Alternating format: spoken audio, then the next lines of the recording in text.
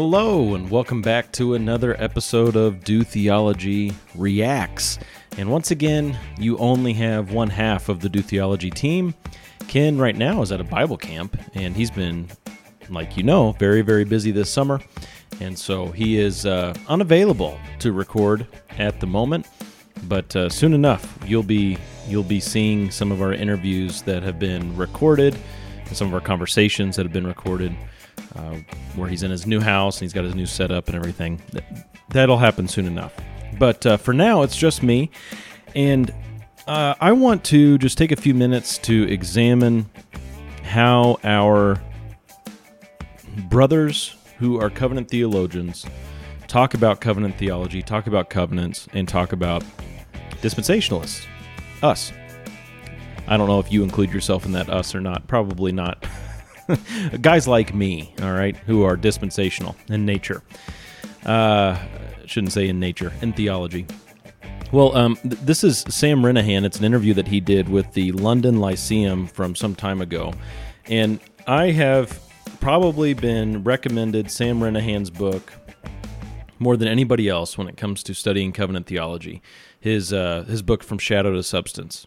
Now, there's another book that he wrote more recently, I believe, and I can't think of the title, but this was after From Shadow to Substance came out, and he's being interviewed about Baptist covenant theology on this podcast. And so the way I found this, actually, is because I've been recommended Sam Renihan's stuff so much, I just went on to Podcast Addict. That's the app I use for podcasts. And I searched Sam Renihan, and I just looked through the episodes where his name was mentioned or featured. And I found this one, and I thought, Baptist covenant theology. That sounds like an episode where they're going to sum things up. So I did listen to like the first half of it so far. I'm only about halfway through it.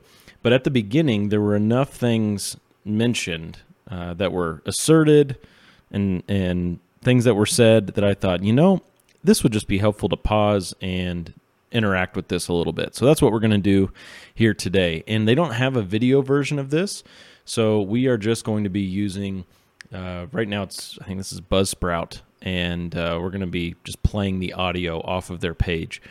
But here at the beginning, you'll hear the hosts ask Sam a question, or a couple questions, I think, and then I'll pause it here after about a minute and 10 seconds. And I am playing it at 1.25 speed on my end. So if you're listening to me at 1.25 speed, I believe that makes them 1.5 speed. You can do the math. All right, so let's just jump into this, and I'll pause here after he gives the initial answer to this first set of questions. Can we just lay the groundwork for those who may not be familiar with this topic at all, or may have just a cursory level understanding it? So maybe what is a covenant to begin with for the very uninitiated, and then for those who are a little bit more familiar, just give us a little bit, I guess, of an idea of what covenant theology is. A covenant, a simple definition of a covenant is a commitment guaranteed by threats. Some people call it a sanctioned commitment or a commitment with sanctions, which means you can have an agreement with someone about something. Okay, let's do this, or I will and you will do that. But we've just got an agreement. Covenants are more formal, and they are protected by threats. I will do this, or else some kind of consequence happens to me. You will do this, or else some kind of consequence happens to you. And so sometimes other people talk about oaths.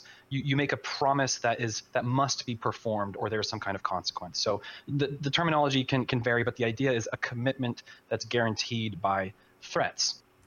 All right, so just pausing there, I already have some questions, and of course, this is an interview from, I think, about 2 years ago. These are just questions that I'm asking to the air, and you're hearing them, and here they are.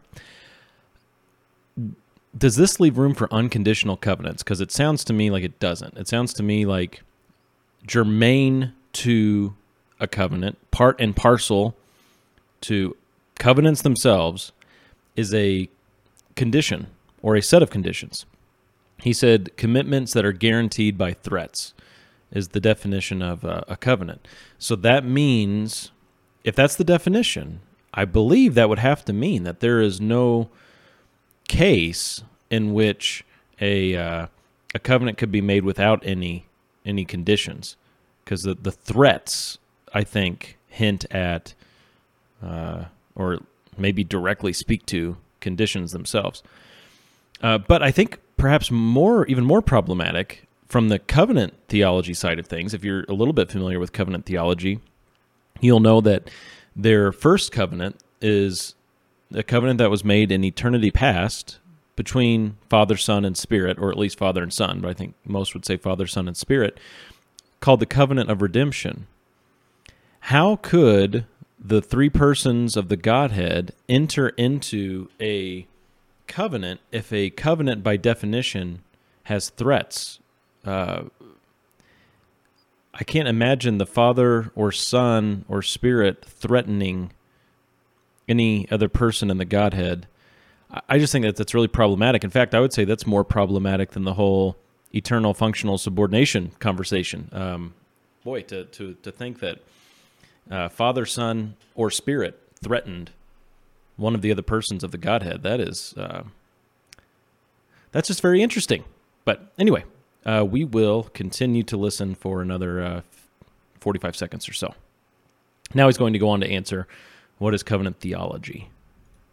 And covenant theology is a theological discipline that looks at the scriptures and sees that God has related to man through covenants throughout history, and that it's not just because that's how God chose how to relate to man, but it was also how he brought about his purpose of salvation in Christ for all those who come to him by faith. So covenant theology is concerned with the progressive history of redemption and the unity of God's plan and how that all relates together, as well as some of the more systematic details of covenants themselves. But I think covenant theology is very broadly concerned with both history and system.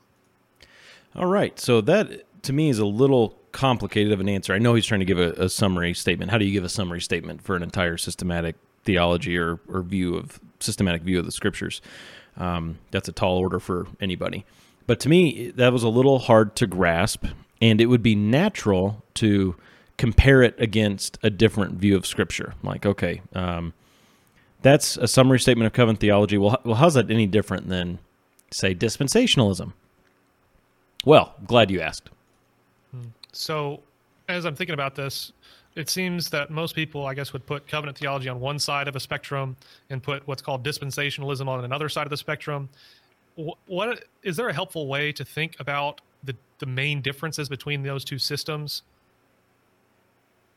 We might be able to give a variety of legitimate answers to that question. I think that one, which runs the risk of maybe stereotyping or overgeneralizing, but one would be that covenant theology sees a singular unified plan developing from the garden from creation to consummation, really.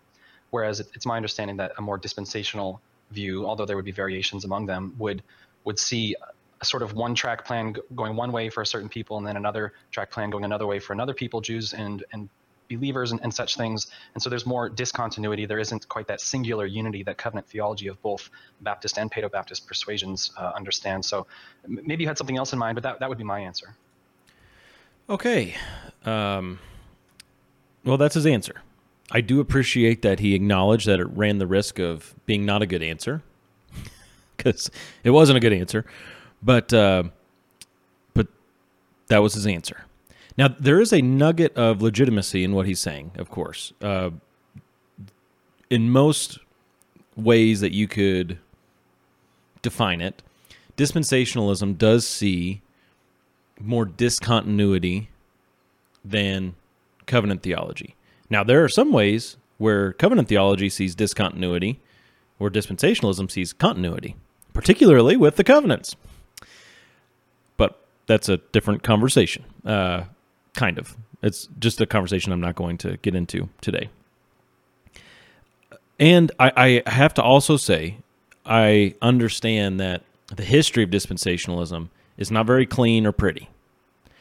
Now, I think Darby gets beaten up on more than he probably deserves. But was he a perfect guy? Was he the best theologian of all history that could ever be chosen to lead a movement? No. And there's some weird stuff. I mean, and then you start getting into the Schofield territory, and just some weird stuff was said. Now, was there some really good and helpful stuff? Yes. Was there also some weird stuff that bordered on heresy sometimes? Yeah. Yep, there was. But that's the same with every theological movement of history, isn't it?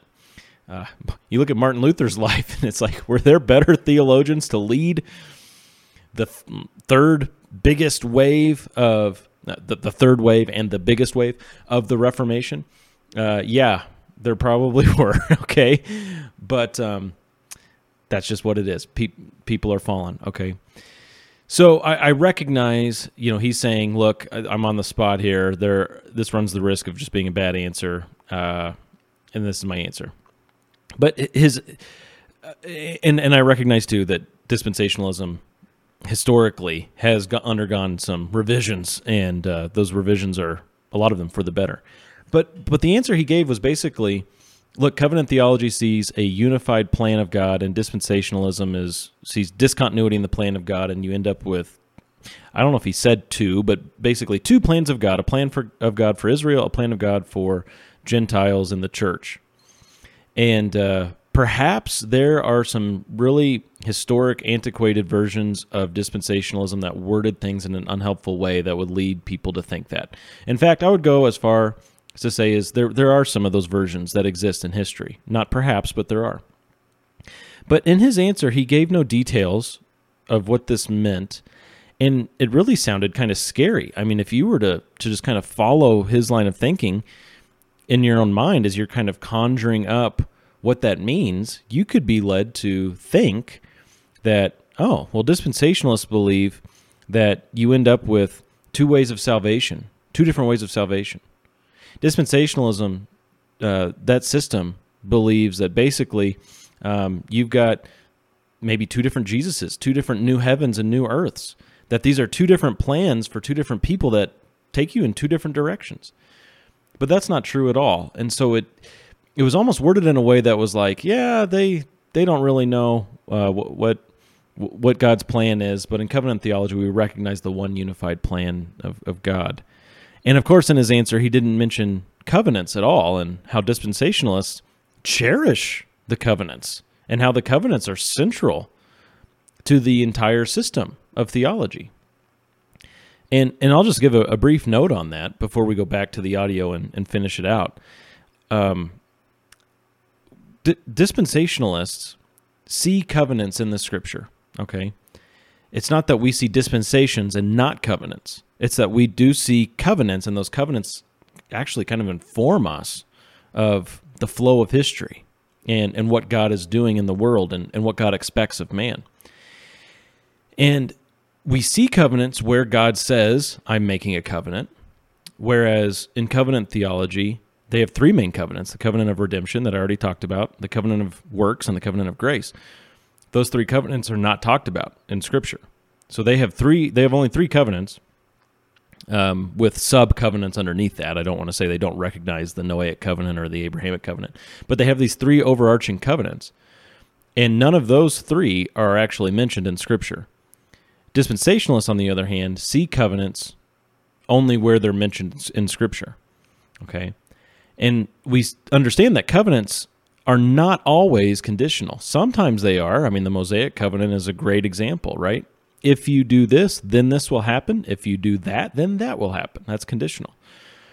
But if we go back to the Abrahamic covenant, for example, that starts essentially in Genesis 12 and then gets more explicit in the chapters that follow, the teen chapters of Genesis, we see God making a promise to Abraham that is unconditional about the blessing to the world that was going to come through his line, the fact that he would have a line, that generations would come after him and that many peoples would come from him, and that there was a specific land given to his descendants. He was told, actually, you're not going to inherit this land.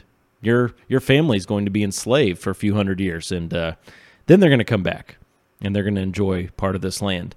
And when they did that in the book of Joshua, we see in the book of Joshua that they only got to enjoy part of the land. And never in Israel's history did the descendants of Abraham enjoy the fullness of the land that was given to Israel.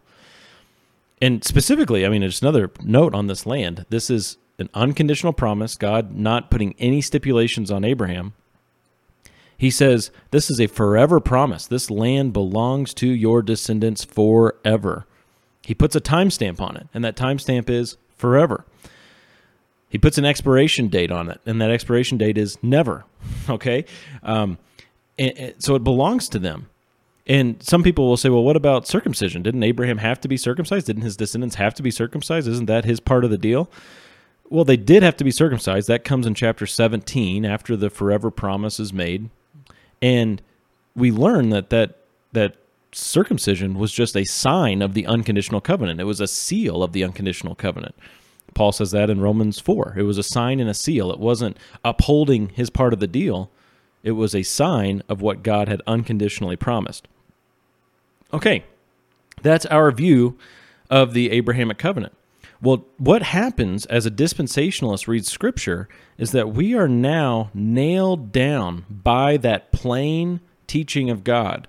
And if you want more about what we believe about just covenants from a general perspective, I recommend you read Paul Henneberry's book, latest book on covenants, Biblical Covenantalism, Paul Henneberry. Or you could listen to our Part 1, Part 2 interview with him on this show. We are nailed down by that covenant. God has said plainly, this is what's going to happen. This is the promise to you. And as interpreters of Scripture, as we're reading through the Bible, we are on a leash then that is tied back to this covenant. And we can't pull that pin, that nail, that spike out of the ground and go put it in a different place. God has nailed it there. And so no matter what else we read in Scripture, nothing's going to contradict this fact that God has given this unconditional forever promise to Abraham and his descendants. Nothing's ever going to change that, because this is just plain speech delivered over to this man Abraham for his descendants as a forever unconditional promise. We can't change that. And so as you approach Scripture with that mindset and you read Scripture progressively, knowing that what is revealed later never contradicts what comes before, but builds on that, you end up with a dispensational framework, okay? It's a hermeneutics issue, which it's interesting in this interview. Sam Renahan is asked about hermeneutics, and he dismisses it at first, and they do come back to it later, but he doesn't see, I don't think, the overarching theology, covenant theology or dispensationalism, as a matter of hermeneutics. When I see it, it's totally a matter of hermeneutics. It's all about how you read the Scripture. Okay, well, I talked for a long time there, and you may have forgotten. Sam Renahan had given an answer about what dispensationalism is. He said it runs the risk of being a not very good answer, and I just told you why I didn't think it was a good answer. Now I want to listen for another minute, 10 seconds or so, and as they finish up their conversation about dispensationalism. No, I think that's pretty helpful in thinking the difference, I guess, about the plan. So, and I guess some dispensationalists of the progressive variety would, I don't know, maybe they would say that there was one plan, and then that plan, I guess, changed from Old to New Covenant in a way. Sometimes it seems that there are so many varieties, it's kind of difficult to bucket them all into one way of understanding things. Right.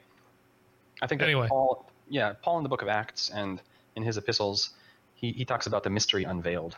And there's always, from before creation, that language doesn't work, but God has only ever had one plan. And what the Jews are seeing in the New Testament after Christ's ascension, what the Jews are seeing, well, in Jesus' life and after his ascension, all of that is not a detour. It is the destination of the Old Testament. It's what Israel was driving towards the whole time. And our dispensational brethren would probably disagree about how that's understood.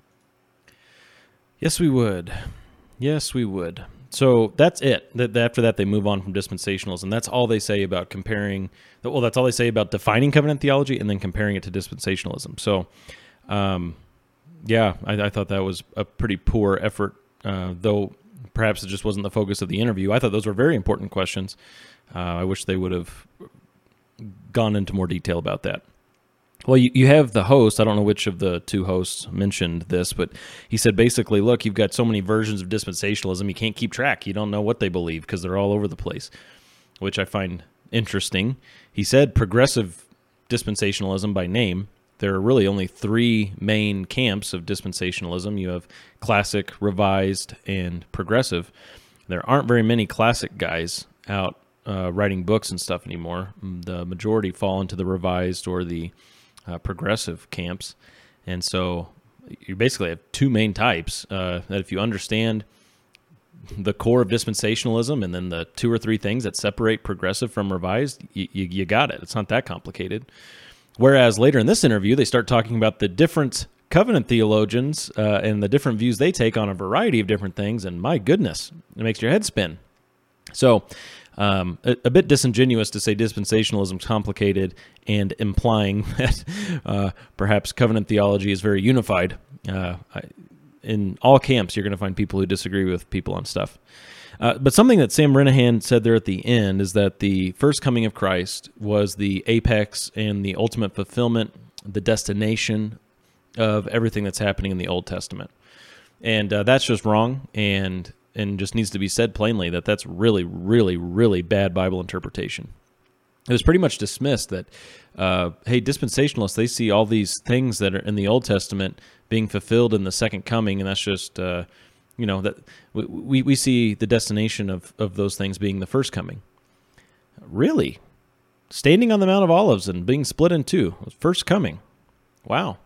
The wolf lying down with the lamb and the lion eating straw, first coming. Really? Interesting. Amos chapter 9, first coming. The cities being rebuilt, Israel, the land of Israel being a blessing to all the Gentile nations that surround them, and they're dwelling in peace and safety together, all those nations together. That's first coming. So, we definitely would disagree, as he said, and it's really, really bad hermeneutics to say that all of this end times eschatological fulfillment is metaphorically fulfilled in the first coming. That's just really, really bad Bible interpretation. And so that's where the differences are. It's in hermeneutics. It's not some system that we have to choose from the beginning, and then that system determines our hermeneutic. That's not how it works. Our hermeneutic actually determines what our theological system is going to be. So I was pretty disappointed in these answers from Mr. Sam Renihan, and I'm still listening to the interview. Like I said, I'm only about halfway through the whole thing, and it is very interesting. I am learning some things, but I thought this would be a good opportunity to throw on a Do Theology Reacts and kind of give you my 2 cents on that. So I hope that was helpful in some way, and hopefully here soon you'll be hearing from both me and Ken on a new episode. We don't count the React episodes as full episodes because this is literally, I was listening to this in the shower this morning, and I came into my office and hit record for a quick 20-25 minute thing. So these aren't real episodes. The other episodes, we have to do a lot more preparation for our conversations and our interviews. So hope you enjoyed this, and soon enough you'll get back into the real episodes from Do Theology. Thanks for listening.